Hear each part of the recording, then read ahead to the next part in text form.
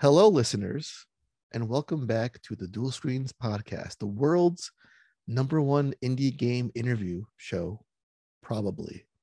I mean, we've done this for a lot of times. I think we're approaching 300 interviews now. It's a lot. But yet my interview skills have not gotten any better, unfortunately.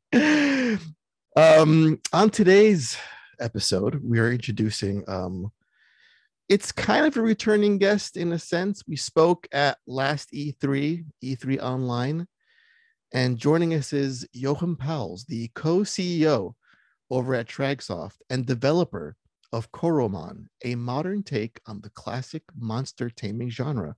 Jochem, how's it going, buddy? Welcome back-ish to the show. Yeah, thank you for having me. Yeah, it's going well. As in, we're really in an exciting time at the moment, right before release, getting all of the finishing touches in. Yeah, it's going great. Yeah, you're launching your game in about, I would say, what, 4 or 5 weeks from now, more or less, like towards the end of March? 5, 6, I think. Yeah. Something like that. Well, by the time this interview goes live, it'll be much closer to the actual release date. So it could be like the day before. We don't know when this is going to go up, but we'll see. So what's that like? Like you're at the home stretch now with your game. And before we actually dive into the game itself, what's going through your mind as you're approaching the finish line with the release just around the corner? To be honest, it's a pretty amazing feeling to get this whole journey of 8+ years and finally getting to the finish line, really as in while you're developing a game, it's not always as beautiful as you see the end result. But yeah, now I finally see all of these stories coming together, the plot holes getting fixed, all of the fun characters you're going to meet, all of the skills, all of the monsters getting together. And yeah, it finally feels like the full game I always managed, and it really resulted in the thing that I had in mind. So that's really exciting. How do you find the resolve and the patience to work on the same thing for 8 years? I feel like, I like to do things and start some projects, and I get really like deep, my hooks deep into it early on, but then the interest fades away. I stop finding the time. How do you find that commitment to just say, you know what, no matter how long this takes, I am going to get this thing out the door? Yeah, I'm not sure. It's almost a second nature for me. As in, I wake up and the first thing I do is go to work. As in, go upstairs and go to my office and start working. And I don't really see it as in for me, working on Coromon is maybe even more satisfying than gaming. As in, wow, it's fun. As in, it's making a game, and it's helping me progress. And yes, as in it helps me get to my dream of releasing the game I always have envisioned, but I enjoy doing it. And yeah, it doesn't even cross my mind while developing through all of these years, as in, oh, I need to keep this going. I need to finish this. It's really, second nature. As in, I'm not sure what I will do when this is all finished. As in, perhaps.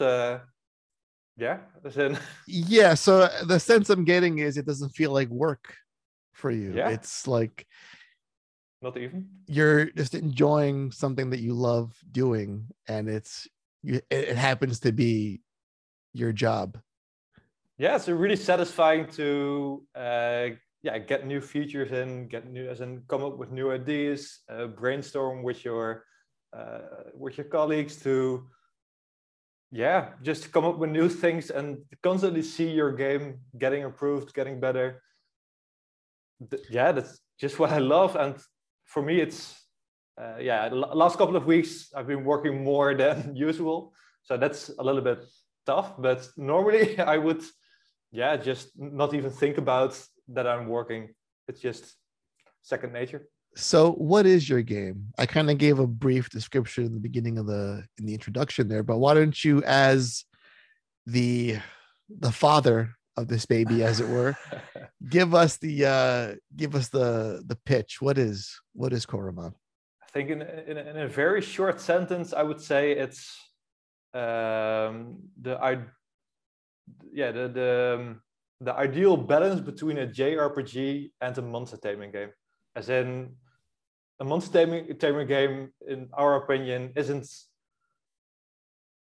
just that isn't always fun. I think a lot of it comes from new mechanics, interesting puzzles, interesting storylines, having people really go through a journey, experiencing someone else's feelings and that kind of stuff. And to me, that is what Coromon is, as in it's constantly being surprised by new mechanics, by new Coromon in their own habitat, constantly being seeing totally new biomes, which bring new overworld powers, and it's just constantly being surprised by new elements, I think. Yeah, and I think one of the things that attracted me most when I first played this game, there was a demo out sometime back, that it was more than just about catching the monsters and sort of filling out like, encyclopedia of that which you've captured. It was a strong emphasis on story, on exploration, on there's dungeon elements, there's puzzles. So it was more like you took a genre that is known and loved by so many gamers, and it's matured now. It's grown up a little bit. It's taken more other elements from other successful genres, and you brought them in and you've blended them in a way that feels very natural. Like, why couldn't this always be in games like this before? Yeah, I'm not sure, as in perhaps because my journey was 8 years and it takes a lot of time to really make a game, pay attention to all of the small details, to have a ton of new mechanics in, to have all kinds of new stuff in. But yeah, I think the modern gaming industry isn't always abiding by the rules set in the early days. As in, when I think back in to my youth, the games back then were, as in, the gamers were different, I think, even.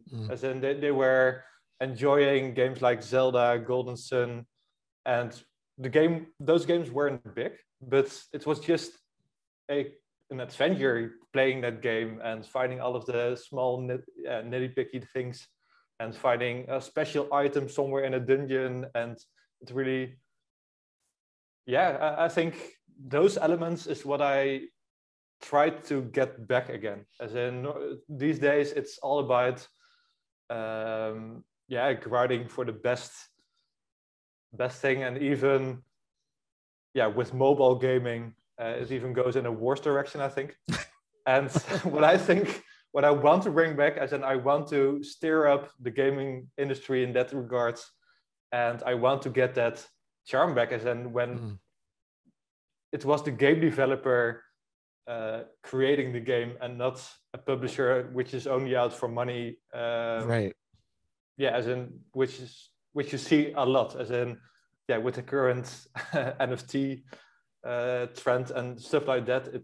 It's all about money nowadays, even for the players with Diablo, with the marketplace. And I just think I'm a different kind of gamer than you mostly see nowadays, and that's why Coromon is becoming the way it is.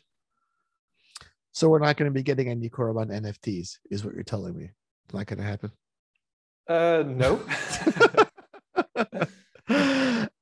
So when you first started making this project, was this born out of you being a fan of monster taming games and wanting to change the formula up? Like, how did the origin story go for Coromon in terms of your vision and all of that? It actually started not that far from a Pokemon type game, as in it did start like that, as in, but the original idea was there was no Pokemon game. That was 8 years ago. Nowadays there are Pokemon-like games on mobile. But that is how it all started. As in, I wanted to create my own Pokemon-like game on mobile because I thought, it has always been on a handheld. As in, why wouldn't it be on a phone? Right. That's how it started. But yeah, as in through the years, it pretty much got out of hand. My expectations were higher, as in I was playing it, and I found out that I didn't want a Pokemon game. And this is like 1 year in, as in, because it was more than nostalgia speaking to me. You want a Pokemon game on your mobile, but as in actually developing it, it wasn't actually what I wanted. As in playing it, it wasn't that fun. As in it was a lot like Pokemon back then. So yeah, we started coming up with our new idea, with our own ideas, as in analyzing what was it back then that added the charm to a game. And over the years, we've just, I think we've had 1,000 brainstorms about things, and that's how all kinds of things are built. As in, being a independent developer sometimes gives you the opportunities that not a lot of game studios have, I think. As in, when you decide on a certain mechanic, I'll just do that. Okay, it adds 6 months to my journey, but let's just do it. I like it. As in, I want this in my game. And those kind of decisions, in the end, is what made Coromon what it is today, I think. Yeah, it sounds like, you could have easily taken the path of least resistance and said to yourself, I want to make a Pokemon-like game. Pokemon-like games are walking around in towns, catching creatures, doing something of a gym battle to get a badge to progress, get all the badges, get to the end. There's some light story elements, but that's not the main focus. Draw some goofy creatures that may or may not evolve, push it out the door, and it'll find an audience. But it's interesting how you realize that you're the one making the game, that this is your game and you can make it any way you want to make it. And it could be so much more than just a Pokemon like game, which is, we have this beautiful result now in a game that, while looks like Pokemon on the surface, it is very deep, much deeper than that. And it has a lot of amazing features and qualities. And I want you to get into how you separate this game from Pokemon in terms of gameplay and style and all of those things. I think with every decision we make, in every regard, is it user interface, is it the overworld, is it in battles, we just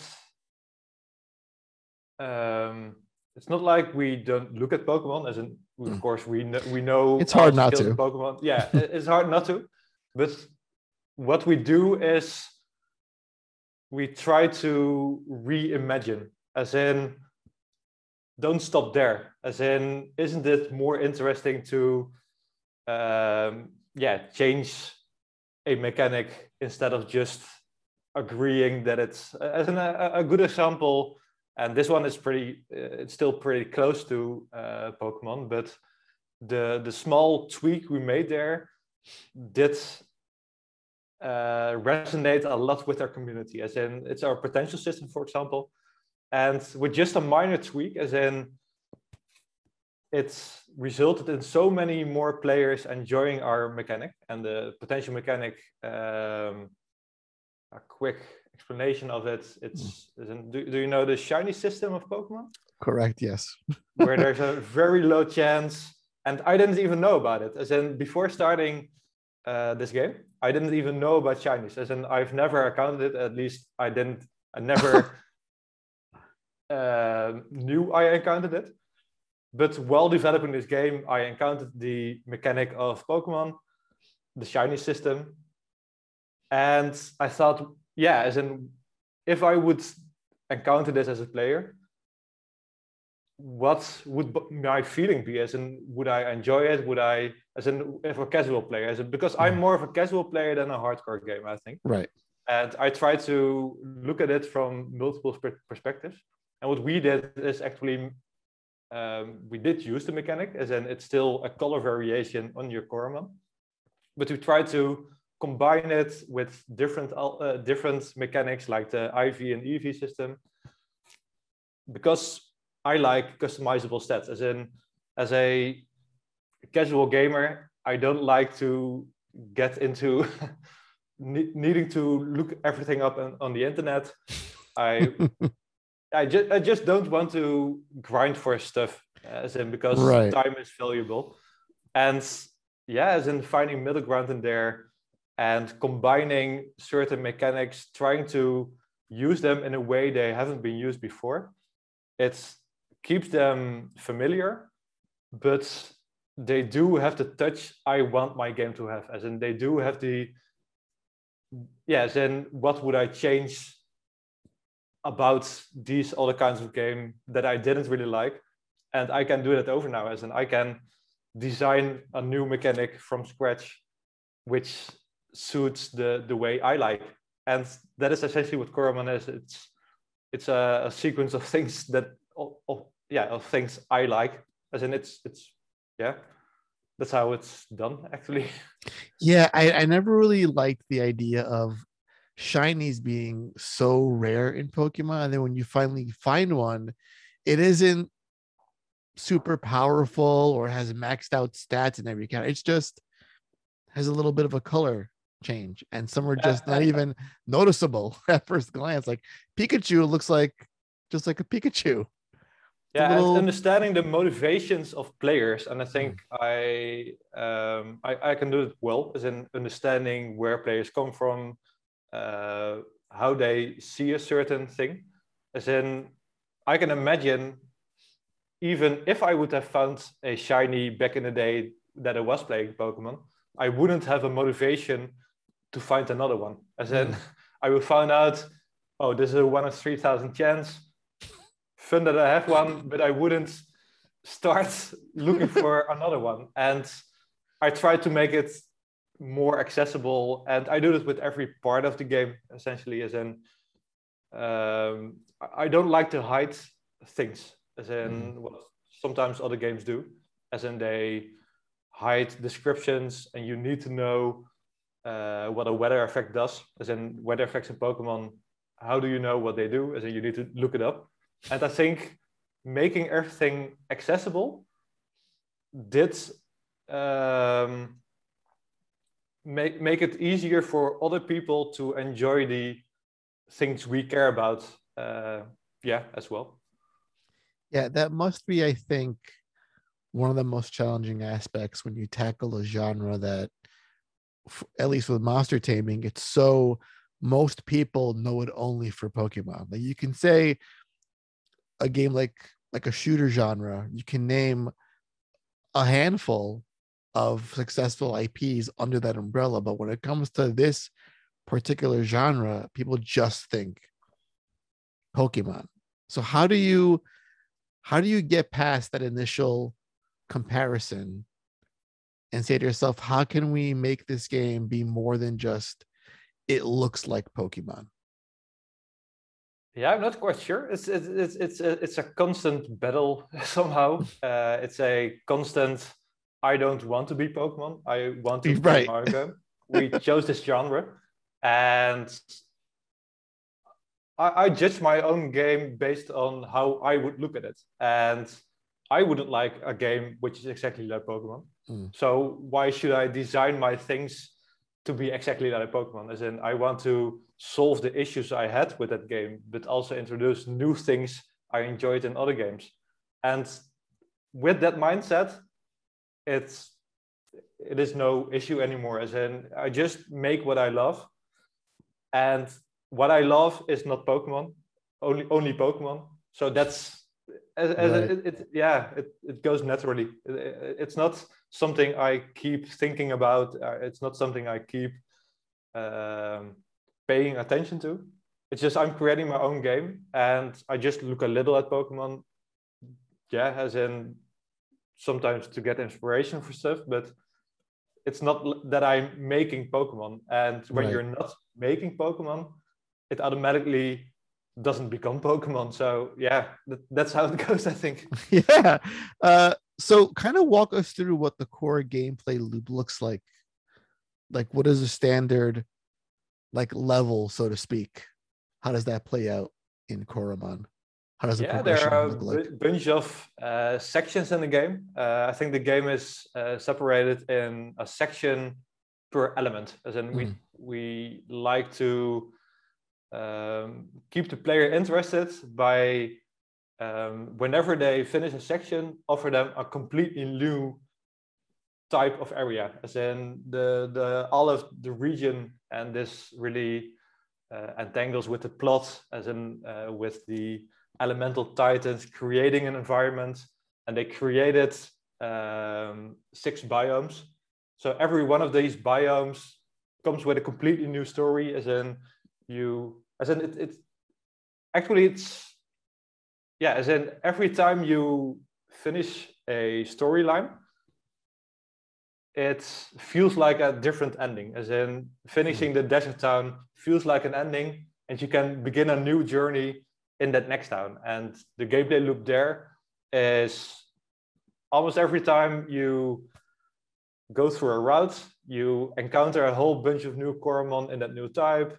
You encounter new mechanics like surfing or whatever. You encounter new people, and every time you finish a section of the game, you just have the fun of exploring a whole new area, getting to know the people, finishing their side quests, but also the main quest line, finding out about what the issue is, as in every town, of course, has a certain issue in the town, which drama,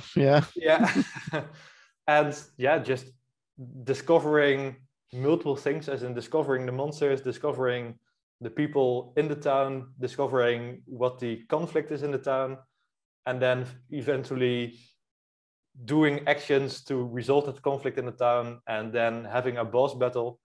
And then the fun, as in we try to make every town very distinct, as in it's really a different kind of gameplay even. Yeah, I think that was, what I could gather from the demo, that was the most attractive part. It was the sections feel very distinct and with a purpose and with a very certain story to tell. And then when you get into a dungeon, there's some puzzle elements too. And then again, there's like a massive boss fight.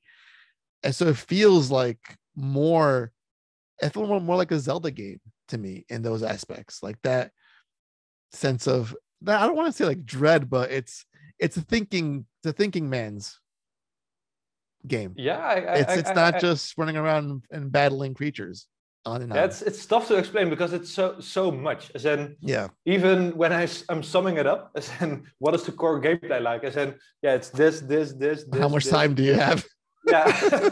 As in and that's the charm, I think, as in constantly being motivated to discover something else, and then I want to fight, and then you're going to focus a little bit on doing some battles to find a better Coromon, or to raise your Coromon's level, or your as in the world is full of unique NPCs which again come with a new mechanic, as in you can for example transfer your Coromon to a new spinner, and as in you just encounter one single NPC, and that can trigger you, as in I want my Coromon in all of the same spinner, as in when you try them out, just some people like that, people like me, but as in just finding that single character can even bring you a couple of hours of gameplay again, as in just finding the right spinners, or getting some money together to do that. And with a game that has been developed for 8 years, there's a ton of that. And I would hope so. After 8 years, you're just gonna catch monsters and that's it. That's the whole game. It took us 8 years to make this game. Speaking about those monsters, where because I marvel at games, not only Pokemon, but Digimon and other similar monster trapping hunting games.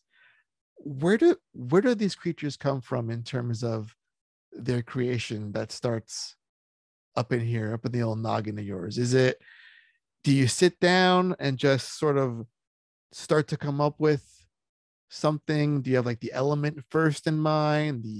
Is it going to be a lizard, a bird? How does the creation process of the monsters themselves look like for you? Yeah, I think there's a separation between the developer and artist there. As in, we as a developer, we know the areas we design. As in, we designed for example, a swamp. Well, you have a swamp, then you need to decide which Coromon can I feel that, because as a player you're entering a certain environment, and you want to feel like that's a realistic scenario. As in, when you enter a swamp, you want to fight some gooey monsters, or you want to find some frogs, or you want to find some, and together with the element, as in the swamp, for example, is a water-ish area, but it also is close to another area which is electric. And with all of that information, we just sit down, have the type. We have certain types of animals or certain things we wanted to be related to. Sometimes those are gods, Greek gods. Sometimes those are animals. Sometimes those are anything else. And then we sit together with our monster designer. And also this is multiple iterations, as in we've had multiple monster designers and redesigned monsters. And this is not just a single time coming up with a design, but almost trial and error, I think, as in let's try to design this. Yeah, this feels great as a great fit. And sometimes it doesn't. And we try to analyze what's wrong with it, as in, isn't it, as in, because a game like this, the monsters shouldn't be monsters. They should be, I like to call them creatures, because a creature sounds different to me than a monster. As a monster sounds like an enemy, and a creature sounds like something you want to have. Something in nature that just walking around and... Yes, and you could see yourself non-threatening. It. Sometimes it is, but then it should have that creature factor, I think. And that's essentially how a monster is designed. It's having the right people in your team that can visualize it. And for the developer side, it's mostly deciding on what fits in the environment you're making. And we're such assholes just trying to capture creatures and have them do our bidding.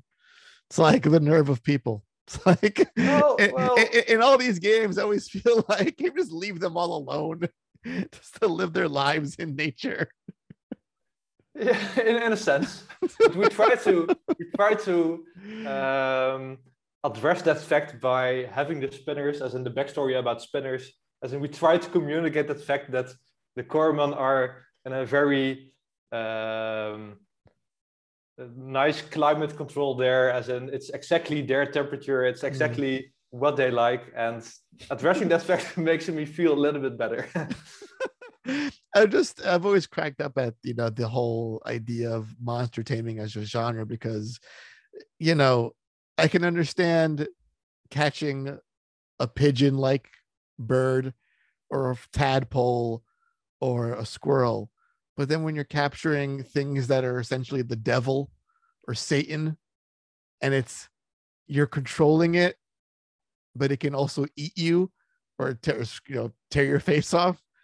It's always amused me that idea that you're mainly playing as a child in these games. True. As in even our user base is indeed, as in, while we even focus on a pretty serious story, I think. We do feel like that a big part of our user base is teenager, as in a child. So that's actually a good segue. I kind of want to, because you mentioned story elements and how the sections are sort of all contained plot lines. And but what is the main quest look like? What is our character's motivation? What is the overarching story? What is the Basically, conflict in Coromon? Yeah, without giving away too much, yeah, of sure. course. Basically, it's starting as you can fill that in yourself age. We try to don't put the player in a certain age criteria, so everyone can enjoy it in their own experience. But essentially, you start a job at as in a high-tech company. That company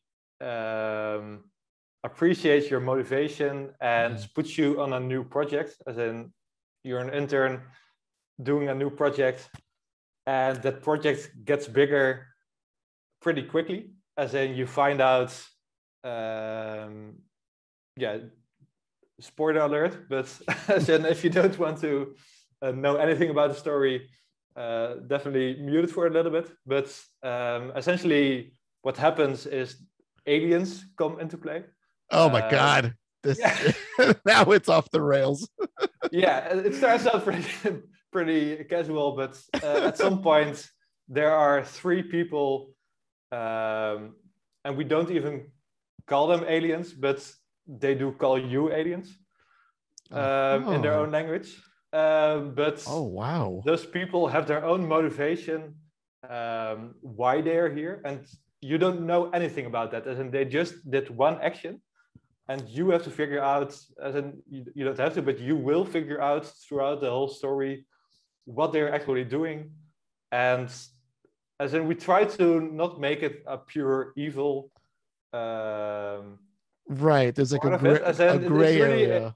Yeah, it's a gray area, and I think judging those people on their actions throughout the story and finding out what they're actually doing is a fun thing too. As in, that is, yeah, to me it looks like a fun thing to do. Man, if I wasn't sold before on this game, you mentioning aliens to me is just like I need this game right now in my life as soon as possible. It is a late decision, as in that grew into our story, as in we didn't come up with aliens from the start, as in just as in we were playing the game ourselves and thinking what would spice up the story and would fit perfectly within this environment. And yeah, so we were making a background, and this also entails another element in our game, which are titans. So there's actually multiple things going on there, but essentially as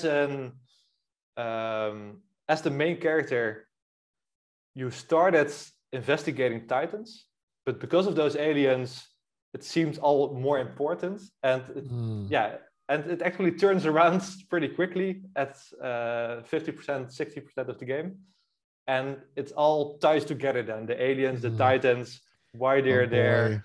And finding that out is a whole journey. And man, I'm getting like some Godzilla vibes right now. A little bit. And Godzilla always found a way to involve aliens in their storylines, and they were always insane, but they were always enjoyable to watch. So I really think that should be your main talk to your publisher and marketing team. Just have the aliens part be front and center.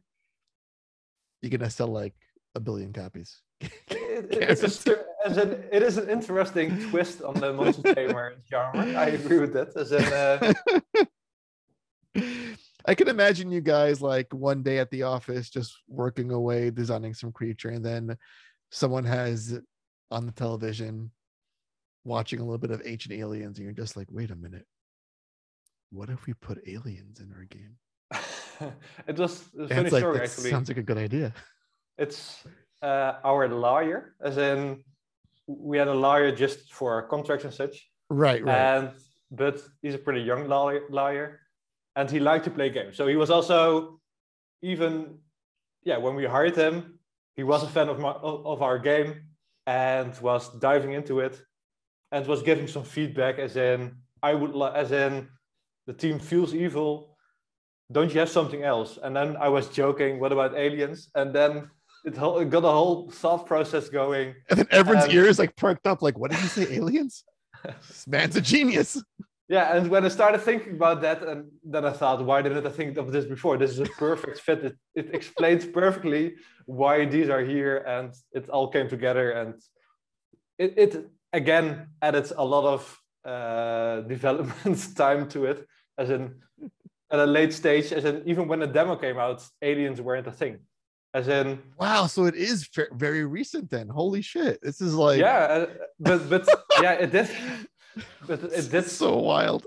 It is exactly what I wanted, as in I want to do these kind of things, as in I want to be able, as in if I think, okay, this is way better, and of course there are limits, as in it's not a limited trial of doing edits, but yeah, as in when I started thinking about it, it solved so many issues I had myself at that point with the story, as in I could see it going there. Yeah, it just was a perfect fit. See, I would love to be that guy on a game development team. I can't draw, I can't code. I can write a little bit. I can give you a good synopsis or a good plot point or a good overview, but writing the whole thing, maybe not so much.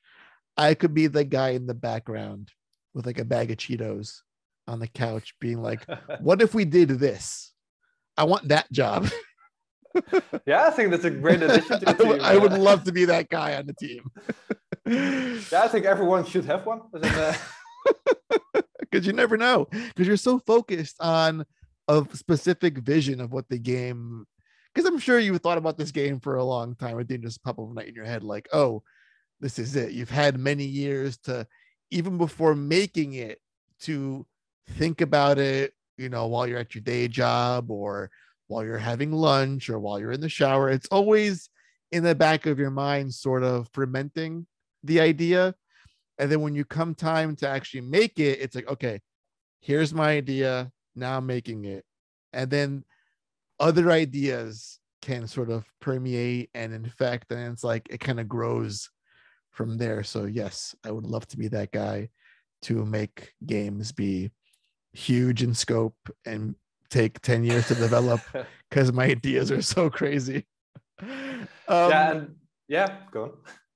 So I want to ask you, as a sort of to branch out from that point, what got you into making games? Were you just from your youth always playing video games and you thought, I want to make one of these one day when I'm older and have the skills? Was it just you saw that it was a very thriving and growing industry and you want to be a part of it? What got you into this as a career path? Somehow a bit of both things you mentioned. I did game a lot, as in my youth I was I played Call of Duty like 10, 12 hours a day. I did it professionally. Wait, that's your youth? How old are you? I'm 30. Okay. You're a just baby. call it my youth. Yeah.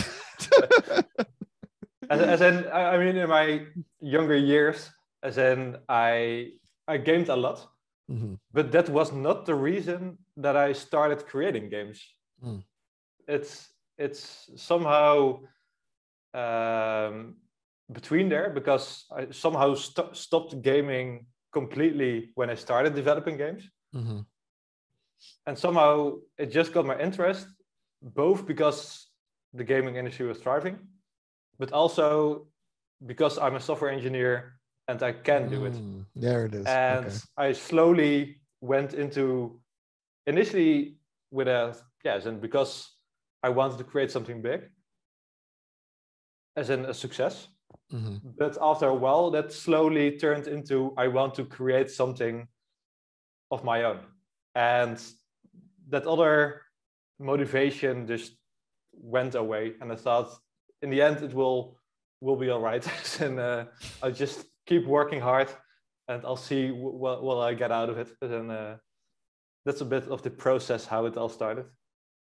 Yeah, I mean, 8 years is a lot of time to throw into a project that, it sounds like it wasn't like a lifelong childhood dream. It was just you were a fan of games and you had the knowledge on how to make them on a technical standpoint. Like, I can code this, I know how to write all the word magic that makes a game come to life, and now I want to do this as a full-time job. And to see the end result, I mean, when you look at this game for the first time, it really grabs you with how well the assets are and the sprites, and there's a lot of love and detail put into this project, and it really comes through. Like, I would never have guessed that this came a little bit later in your like adult life, because most devs I speak to, they were just, as babies, they wanted to have this game made, and you're not in that column when it comes to game development. But still, the No. passion still looks like it's there. Yeah, Like the it's passion is still there. As in, the yeah, passion is definitely there, but it didn't start like that, I think. As in, yeah. it started with me being interested in coding, because I even get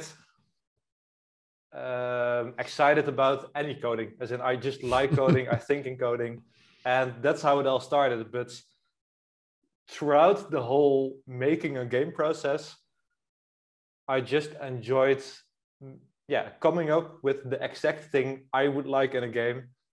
And I'm very strict on that, as in everything should be fun, and I don't settle with things that are less than fun. As in, it just means I have to work harder, think harder, come up with better things. Mm. And I didn't even know I had that in me while I started making games. As Oh in, I wow. started out as a coder, but yeah, this whole journey was a very creative, as in making the story, making all of the worlds come alive, and yeah, imagining why things are fun, as in the whole why is a game fun, as in the game design, all that kinds of stuff I learned on the job. As in, Yeah, you learn while doing. yeah. Yeah, that's I feel that it's a big part of it, because you can only play so many games and have an understanding of how a genre or how a mechanic should work. But when you're actually sitting down to bring it to life in your own way, in your own special, unique way, that is the real challenge. Because there's no exact blueprint for how these things should work. I mean, there's some foundation of it, but when it's just you and you're coding it, it just sounds Yeah, intense to me. I can't even design it from scratch, I think. As in, I just need to start working on it, see how it feels, and change it along the way. It just needs time, it just needs passion, it just needs a vision that's is a critical look what is really fun, I think. What's been the most challenging aspect over these last 8 years in getting this project now so close to the I think end? It's a long time to look back on, by the way. So think carefully. definitely. Now, as in, because I'm a coder by nature, that wasn't the hardest aspect. That's just a fun aspect to me. It's it isn't like it is too difficult to make a game. It's coding is coding, and it's not like huge issues you're solving there. But I think the creative part is the hardest. As in things like finding out why a certain town feels fun. As in, you can have a dozen millions of kind of playthroughs to a town, but finding out why things are fun. And I think the toughest sub part within that is making people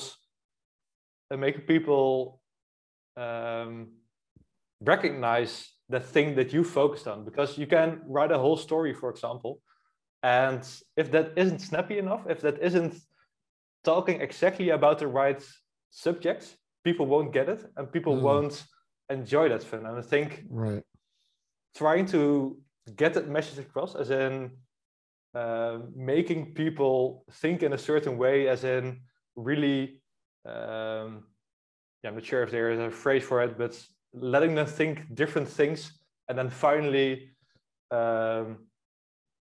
it ended up being something else. Designing that whole journey, that was definitely the hardest part, but also a very fun part of development.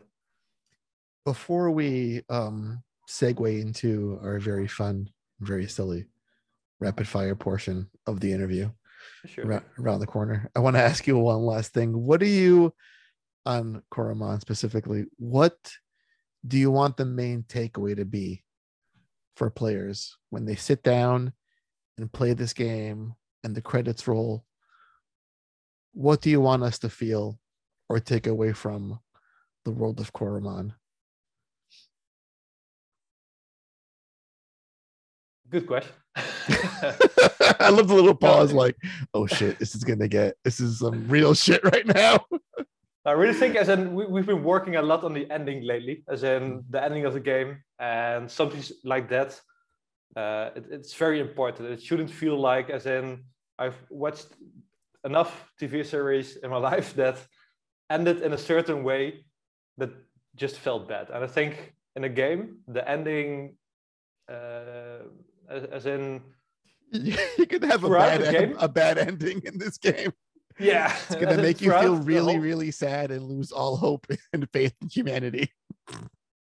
Something like that, yeah. But I think that as in, throughout the whole journey, you're not getting too much information, and at the end, you finally fill in some blanks. And that's the tough part again.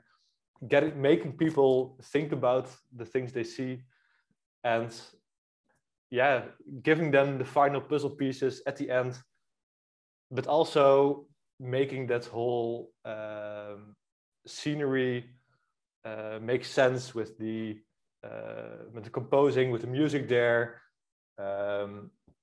Some surprise there, but also a technical aspect of it, as in it should also feel challenging. It should feel, and it's really, the ending really resulted in that, I think, as in that's the takeaway. As in, it's hard, as in it should be a little bit emotional, a bit proud, a bit. I like that answer. I like it. I feel it's especially tough to convey emotion in a game that looks like this, because I grew up playing a lot of pixel art. I grew up in the NES era, way before Call of Duty came out, by the way. And, I was always surprised, when I play games now that are very story driven, but have a lot of deep and professional and well done voice acting, and there's facial movement that can convey emotion on a very deep level, and you feel something while you're playing. But then I think back to when I was younger, and games that still looked this simple and basic, if it was written well enough, if it made you care about character enough, you could get an emotional response out of a little pixel guy flashing and disappearing, and then that was like them dying away, basically, right? Yeah. And you felt something because you made me care. So if you're gonna make me care and have an emotional response when I walk away from this game, I'm here for it. I dig it. I dig it. You'll dig it. I dig it. All right, it is time for some rapid fire. This is where we learn a little bit more about you, things that we don't want to know, but we're going to ask anyway, because that's what rapid fire is all about. So this is, I think, oh boy, I had some funky ones I want to ask, but let's start with some basics. If a couple of members of let's say someone on your team gets a phone call in the middle of the night from the local authorities saying that you have just been arrested for committing a crime, what crime have you committed? I think hacking. Really? Oh boy. What are you hacking? What's your first target? Not really the hacking into computers, but more into yeah. So you may know, as in I sometimes win prizes in some small Oh, games like that, and got it. yeah, that kind of stuff. And yeah, that's a nice. Mm. So I really think that's the first thing people will think about me, as in you're at they'll the know it is hacking. you're at the casino and you hack some of the slot machines and you kept winning the jackpot. Well, I won't start on that, but I'll take the smaller targets. Well, speaking about winning the jackpot, let's say you had a choice between having $1 million in cash or an exact clone of yourself. Which would you pick? I think the $1 million. Okay. And I think that's a more long term thing that is fun. And I don't Okay. think it's as in a clone of yourself is fun, Mm-hmm. but yeah, as in after a certain time, it's gets usual. I think. Mm. What is your most useless talent?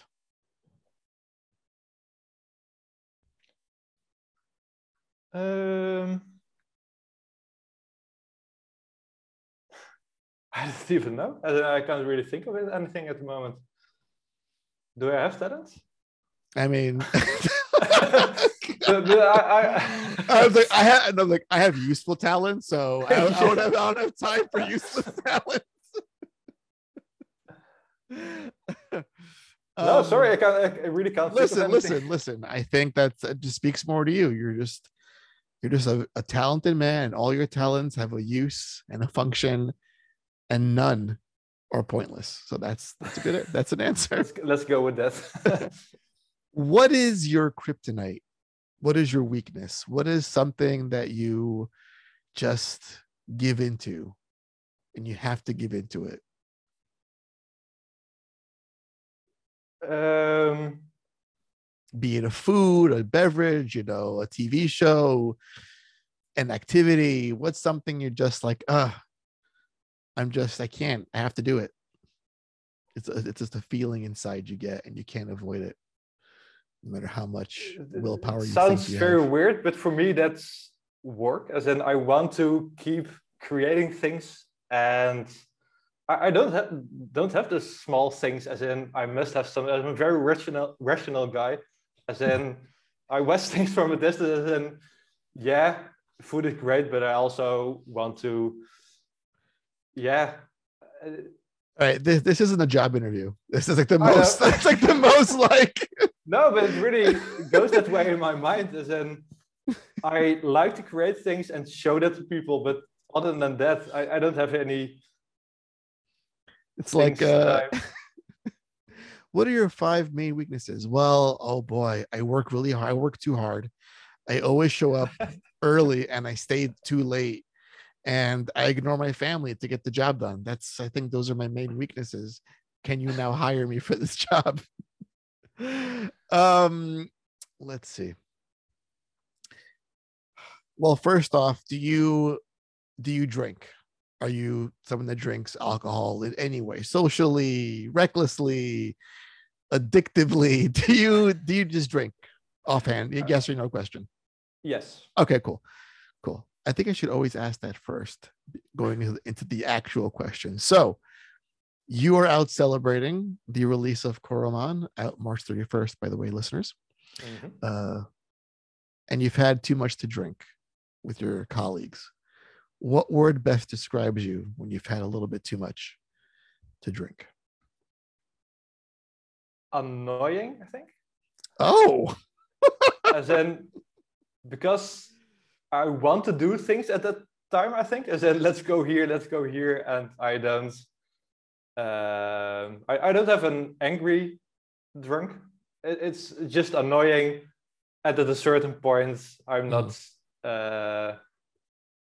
very active anymore. fair enough. Um, do you always clean up right after you cook? Or do you just let it sit there for a bit? Maybe you'll get to it in the morning. The letter. Mm-hmm, mm-hmm, mm-hmm. Yeah. I can go either way on that. I feel like if I'm cooking an intense dish, I can clean while it's cooking in the oven. But other times I'm like, I'm just gonna call a service to come clean this for me. A Yeah, I week, can have it both ways. And sometimes I just do it immediately, and yeah, a week it's from now. Well, speaking about doing the dishes, what household chore do you least enjoy doing? What's the one that it's like, the laundry. the laundry? I don't mind cleaning because it really gets you somewhere, but somehow the laundry only gets you to a reset or something. As in, it doesn't feel satisfying to me. As in, you need to do it every time again, and you can't avoid making things. As in having laundry, and you can avoid having to clean up a lot of times. Right. And unless you have like a bunch of dirty clothes all over your house, you can't really get a sense that you've done something when you have clean laundry. Like cleaning your house, you can tell there's a clear before and after. Like, oh, look how nice everything looks now. I've accomplished something. But when you put your laundry in the drawers and in the closet, it's like, what have I done for the last hour and a half? Yeah, that's what I mean with a Nothing to show for it. It just goes back to the original state and doesn't give any feeling of appreciation to yourself, as in, oh, finally. This is why I use like a drop-off service. I'm like, here's my bag of shit. This is your problem now. I'm gonna go back and play my video games instead of doing the laundry.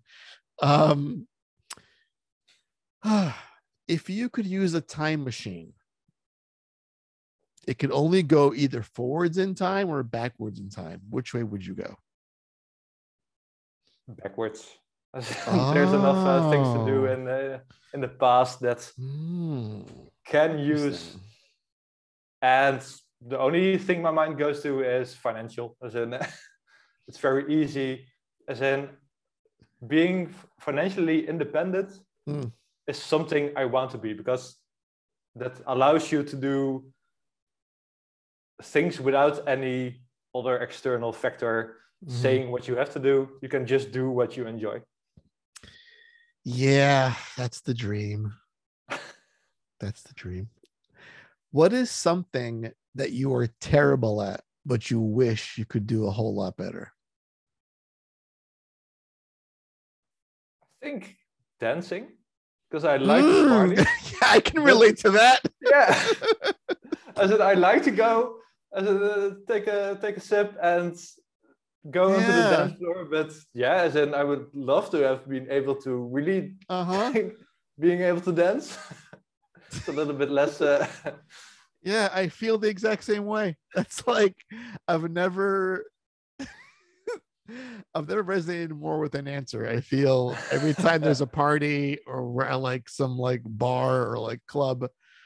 And my clubbing days are a little bit behind me at this point, but it's been it's been a while. But when I see my friends actually dancing well and I try to jump in and get in on the action, I always get like, what are these moves you're doing? And I'm like, I'm just gonna go back and get drunk until I vomit in the corner. Well, I like to go crazy. I said I do like to go to the dance floor, but yeah, just being able to dance better is a. I think if someone is dancing worse than you dance, that gives you some leeway. Maybe like, I think that says something about my friends then. What would you rather have? An actual get out of jail free card. So you could commit any crime you want and you'll get away with it. Or would you rather have a key that unlocks any door, but not your jail cell? The key?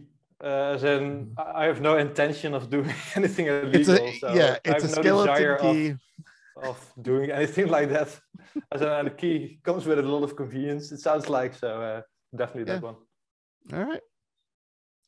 Let's see here. What else we got? What is the dumbest way you've ever injured yourself? Well, I'm not sure if you can call it dumb, because I was a very small child. As in, that's what very small childs do. Yes, it's true. I think I said to my mom, "Hey, look, I can walk off the stairs with no hands," and then I broke two Not even how to say it in English, but I broke 2 bones. And then I fell off the stairs and which just to show off. Which bones did you break? Was it like something in your arms or legs or wrists or hands or gotta look ribs? up the English word for it. As in, let me. Oh my god!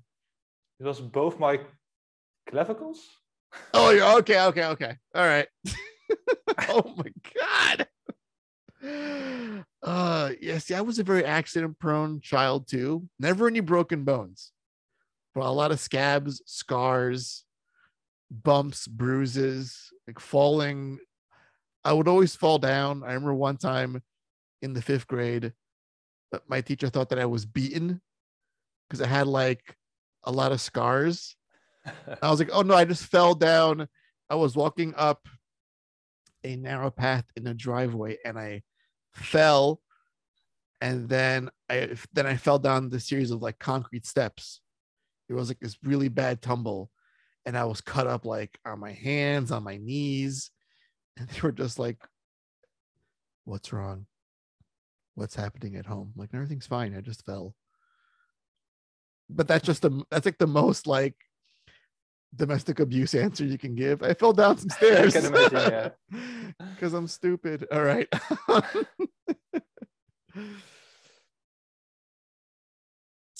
If you could pick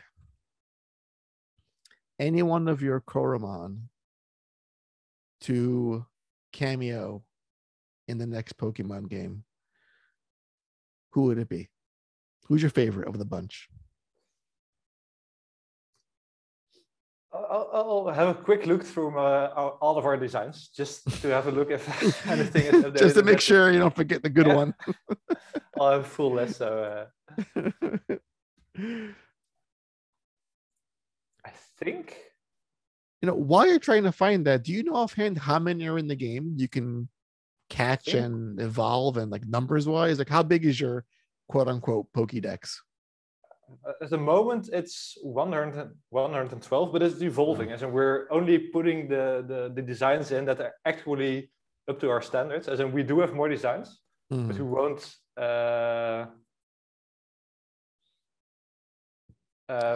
put these in the games yet, as in we still have plans to updates, and when they are finished and they do have a nice skill set, they are balanced, then they'll find a way in the game.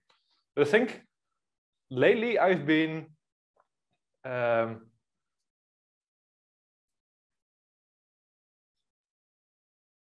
not even sure what the name is, and I just know the code names.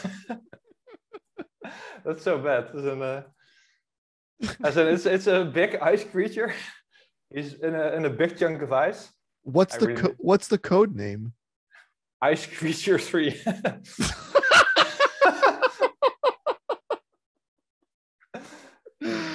Oh my god. Come on, all you Pokemon fans. There's a new hot monster catching game.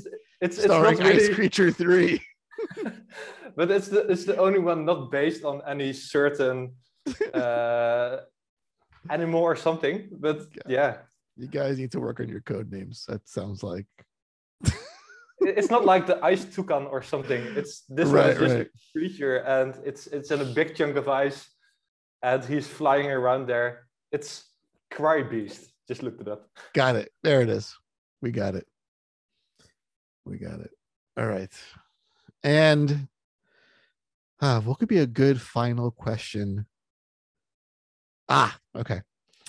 So you've been obviously a fan of games for a long time. You're making games now. You're working with your own.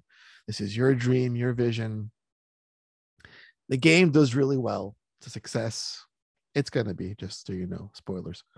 I can see the future. I've been there. This game is going to be a huge success by looking at it. But let's say you are approached by a well-known gaming publisher, be it a Nintendo, a Sega, a Microsoft, a PlayStation, Square Enix, one of the big AAA publishers. And they say to you, we really liked what you did with Coromon, and we would like you to create a sequel for one of our established, well-known, iconic IPs. Which IP would you like to work on? Any choice, any IP. Zelda, I think. Yeah. Zelda. Yeah. There's a really, as in they through all of the years, I know Zelda, they kept getting that charm into their games, and they never settled with as in making it less fun. As in they always want their games to be fun, and that would be the game, I think. And that's the first thing that comes to mind. And would you stick to that sort of top-down 2D retro Zelda look when making your game? No, especially since they already moved ahead. No, I think it's hard to get people, within an IP to get them back to the old designs. But ideally, if I had the people that can really create such a world in 3D and all of the budgets, I might move to 3D. But right, I like the agileness, the being versatile of 2D, that you can really do things without having to think about the consequences about, oh, this requires this much art, and you can just do it. And that would be the reason why I would stick with 2D. Yeah, I think that those two things can coexist. Like we just got like a brand new Metroid. It's a 2D side scroller, but it has the 3D modeling, of course. But then we're also getting the full-blown Metroid Prime 4 at some point. I think Zelda could have like its Breath of the Wild full-blown 3D open world game, and then a nice little retro throwback release.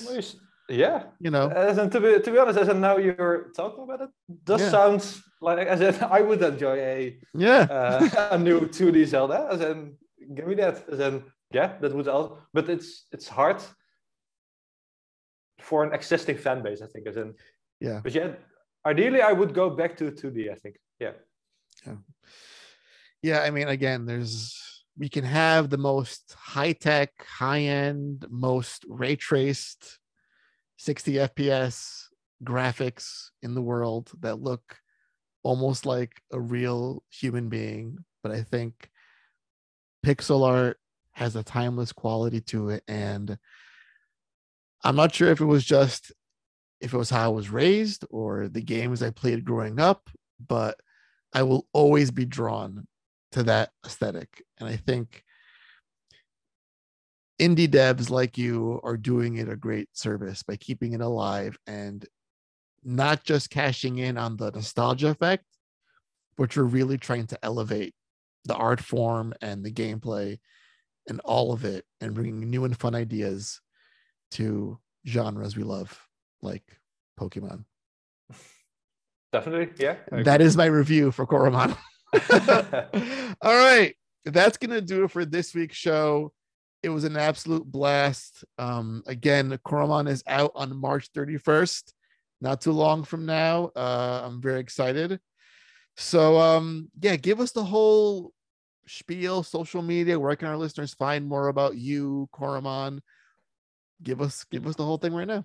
I'd say start at coromon.com and then find a link to all social media we have over there. If it's Insta, Twitter, Reddit, anything. That's the starting point.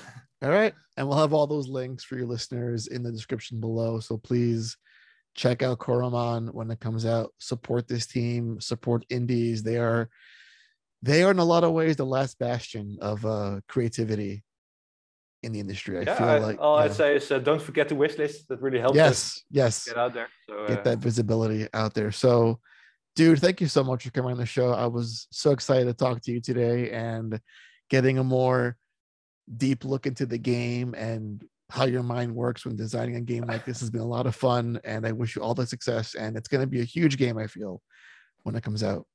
It was fun being here this month. Thanks for having me. All right, man. Well, that's going to do it for this week's show, listeners. Again, that's Coromon out on March 31st. Please play it. Please please get it, please support it, and as always, please be excellent to each other.